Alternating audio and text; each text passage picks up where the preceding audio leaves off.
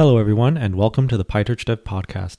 Today, I want to talk about weak references.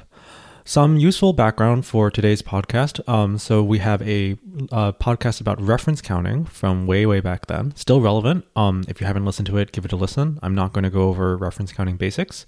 And you might also be interested in the Python Resurrection podcast. Also, just check the links in the podcast. That one's optional. You don't have to listen to that one, but it's some useful context as well for discussion about weak references. Okay, so weak references. What are they and what are they good for? So a weak reference is a reference to an object that doesn't keep the object live. So let's imagine that you've got a tensor and it's got a lot of data in it. And you want to be able to store a reference to it because you're keeping it in a cache or something like that. But you don't actually want to hold on to it because maybe you're just caching it, right? So if everything is done using it, then your cache is, never going to actually let the tensor get freed in that situation. But the cache is purely advisory. If no one's using the object anymore, then you would like the cache to automatically free it in that situation. You don't want the cache's reference to the object to be strong. You'd like it to be weak. Another common situation that this sort of thing shows up in is, let's say that you have a cache that is keyed by a tensor. So you're mapping a tensor to another tensor. So let's think about the key tensor in this situation. This key is basically in the hash map so that we know how to correspond the input tensor to whatever the cached output is. But once again, we don't want to keep this input live. If all of the references to the input are dead, then there's no way I can ever actually pull out that tensor from my cache. So I really don't want the cache to keep it live in that situation. One last example for weak references. So in Python, object manipulation is very flexible. So you've got all these objects lying around, and you can basically mutate them willy-nilly however you like, right? You can add extra fields, do whatever you want, unless the object doesn't support __ dict. Python supports adding arbitrary attributes to objects. But there's a problem to this, right? The attributes on the object form a sort of global namespace. So if you're using one name like say name, for example, for your own nefarious private purposes, and someone else wants to also put something else on the same field name, well, that's going to be a conflict, and your code is just not going to work.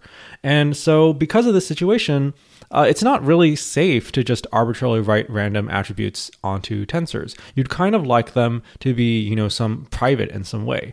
Now, of course, you can mangle the name of the attribute to make them private, but there's another way you can also implement this, and that is, once again, using a weak map. You just have a weak map mapping, any given tensor to the attribute you want to store for them. And as we said earlier, we do want the entries in this map to get garbage collected if the tensor goes dead. And, that's what a weak map exactly would do. And similarly, because we have separate maps for all of our various users that want to store metadata, then you actually, don't ever have a possibility of conflict because each map is its own heap allocated object and, they're not being addressed by some string name. Something else that's really good about doing it this way is that you can also just delete the entire weak map when you're done, and then all of those attributes go away. So you don't have to worry about, I'm done with all of my private attributes. How do I get rid of them at some later point in time? You just use a weak map to do that. Okay, so weak references, hey, they're kind of useful. So we do support them in PyTorch in several ways. One is in C++, obviously, if you use the shared pointer smart pointer type, shared pointer comes with built-in support for weak references. Also, our intrusive pointer, see our previous podcast, that also supports weak references. And of course, Python with Python objects, they also support weak references. So there's actually two weak reference mechanisms, either a C++ mechanism or the Python side mechanism. And you can use either one if you have an object that's bound from both places. So what I want to do is I want to explain a little bit about how these are implemented and then some consequences of these implementation decisions. Let's get down to it. So how are C++ weak references implemented? Well, when we talked about reference counting, we said reference counts were a field on an object saying how many references there were to the object, so that when the field was still positive, that meant the object was live, and when that count goes down to 0, now we know the object is dead. So weak references are just a extension to this, where not only do we keep a strong reference count, we also keep a weak reference count on the object. So the weak reference count, as its name suggests, counts how many weak references there are into the object. Now, that do note that when I have a weak reference count, it's actually not only weak references. There's actually one extra weak reference, and that's for the strong reference count on the object. So the invariant here is, as long as the strong reference count is greater than 0, then my weak reference count has one, is at least 1, where that 1 is from the strong reference count. And then you can have as many extra weak references to the object as you like. So how do these two reference count fields interplay with each other? Well, the algorithm looks like this. So long as the strong reference count to the object is greater than 0, the object is alive. And when the strong reference count goes to 0, and this testing, if the strong reference count has gone to 0, is an atomic instruction. When it goes to 0, that is when the object becomes dead. So no matter how many weak references you have to an object, it doesn't matter, right? Weak references don't keep an object live. Only strong references keep an object live. So when all the strong references are gone, then we kill the object and we say, okay, we are done with this object. However, ordinarily, when we want to deallocate an object, we would just go ahead and free the memory associated with this object. But that's not okay. We've got a bunch of weak references to the object that are pointing to this memory. Now, I just go ahead and free that memory. There's no way for those weak references to know, hey, there's no object here anymore. I can't actually give you a strong reference. By the way, when you have a weak reference to a still live object and you say, hey, I would like a strong reference from this weak reference, I'd like to dereference the weak reference, all we do is we attempt to atomically exchange the strong reference count with one greater than the strong reference count. And that will succeed so long as the strong reference count wasn't 0. And if it was 0, then we'll just say, hey, there's no element available in this situation. So we've got these weak reference counts, but they need to be able to access the reference count fields that are stored on the object. Remember, this is an intrusive reference count in our case, or the control block in the case of a shared pointer. And so if I just go ahead and deallocate that, then that's no good, right? I don't actually have the data anymore. It would just be an ASAN violation in that situation. So what I do is I actually keep the object live. Now wait, you might be saying, that sounds very silly. If I keep the object live, then what's the point of having the weak reference distinction? Aren't I supposed to deallocate the object in this case? And indeed, for objects that are sort of stored, all their data is stored in line, weak references are kind of useless in this situation. And so with shared pointers, the way this is dealt with is actually the reference counts are stored in an extra object called the control block, and the control block is the only thing that stays live. You actually deallocate the object in that case, as long as you didn't use make shared, that is to say, which allocates the object and the control block together. But for an object like tensor, we have something else we can do, right? Because the tensor object itself doesn't contain all that much data. It is a kind of fat object, and it's got a lot of fields on it. But really, most of the data usage of a tensor is coming from the data, the actual tensor floating point data that is associated with the array in question. So all I need to do is I just need to deallocate that. And then I'll have a little stubby, tensor data structure left, which, is not, which is taking up some space, but it's taking up far less space than the actual tensor data in question. And so we've got a method on our tensor objects that does this. It's called release resources. So just to go over the algorithm, first, we have the strong ref count is greater than 0. We do a bunch of stuff. When the strong reference count goes to 0, we go ahead and release resources. If there are still, we go ahead and release resources, right? Because those are the resources that are not being used anymore. And then as soon as the weak reference count goes to 0, oh, by the way, when the strong reference count goes to 0, we also decrement the weak reference count by 1, right? Because remember, there was one weak reference count associated with the strong reference count. So when the weak reference count goes to 0, then we know there really are no pointers into the data, into the object in question, and now we can actually free it from the heap. All right, so that's cool. So that's how C++ side support for weak references are implemented. You have to allocate an extra field for maintaining the weak reference count, and then there's a bunch of extra stuff that happens at deallocation time. In the common case, when you deallocate a tensor, there aren't any weak references to it. So the strong reference count goes to 0, that causes the weak reference count to go to 0, and then we immediately delete the object in that situation. We actually have an optimization for this, courtesy of Scott Walchuk, where we don't have to do the atomic compare and exchange anymore. You just do a relaxed load on the weak count and check if it's 1. And if it is, you just go ahead and delete it in that case.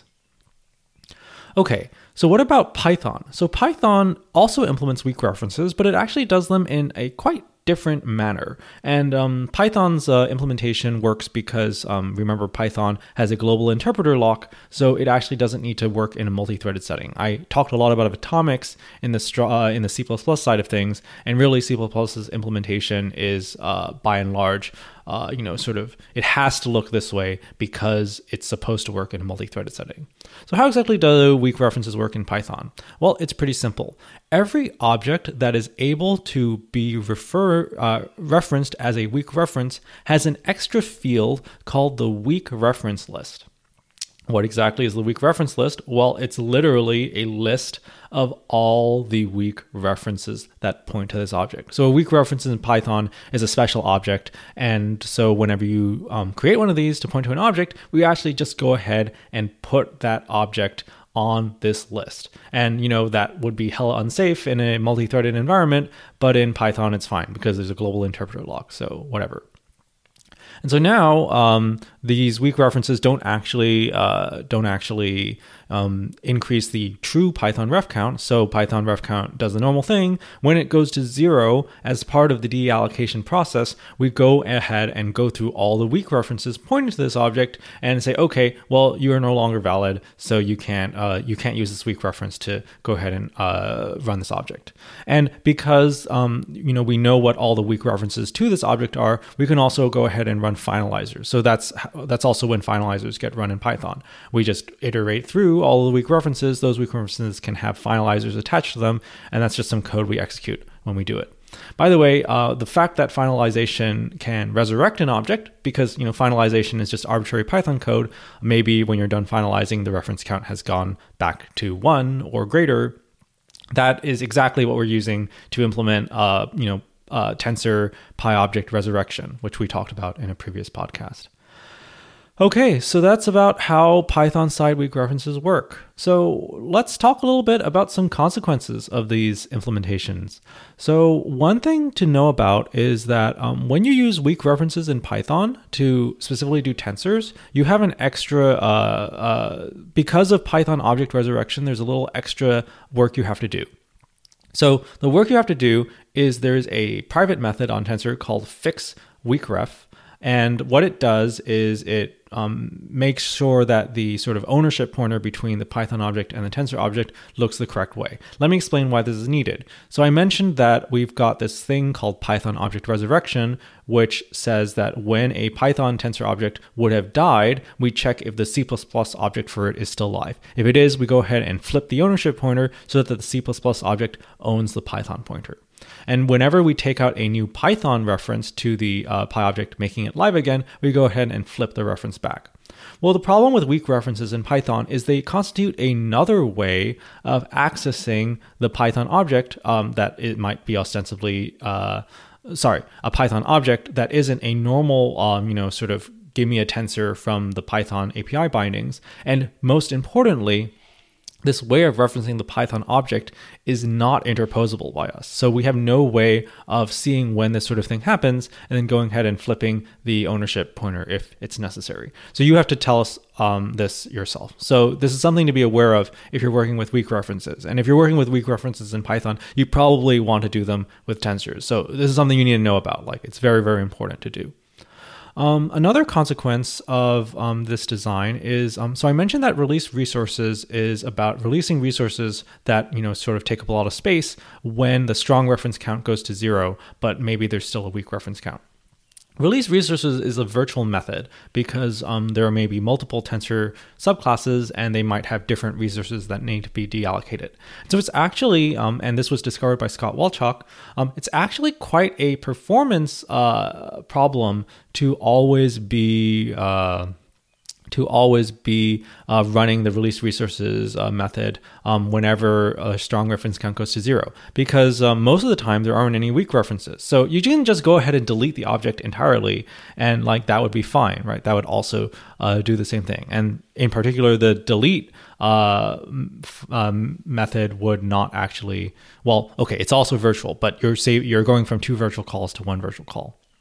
So Scott has a patch that basically makes the call to release resources optional. It only gets called if we're actually in the situation where we're trying to keep the object live for weak references, but we know that all the strong references are dead and we want to delete the data. So, there's a lot of this kind of optimization that goes into making a smart pointer implementation. And so it's quite tricky, actually. Like, the basic algorithm is not too hard, but then you want to reduce the number of atomics and get it as efficient as possible. And that's when things get pretty complicated. In fact, it's so complicated that Scott's original version of the PR has a bug in it. And the bug in it is essentially related to how we maintain the reference counts and when we have the when we're running release resources. Because release resources is actually, it's a pretty much an arbitrary piece of code that gets run at the end of the object. It's basically like a finalizer. And so because release resources can trigger arbitrary other destructors to run, one of the things that it can do is it can actually cause a weak reference to the tensor you're currently deallocating to be dead. So you need to make sure that while you're running release resources, you don't accidentally deallocate the object you're working on while you're doing it, right? Because you're ostensibly running release resources because it's being kept live by a weak reference. But if that weak reference dies while you're releasing the resources, you need to keep the object live until you're done running release resources, and then you can delete it. So, just the kind of thing to be worried about. Okay, that's everything I wanted to talk about today. See you again next time.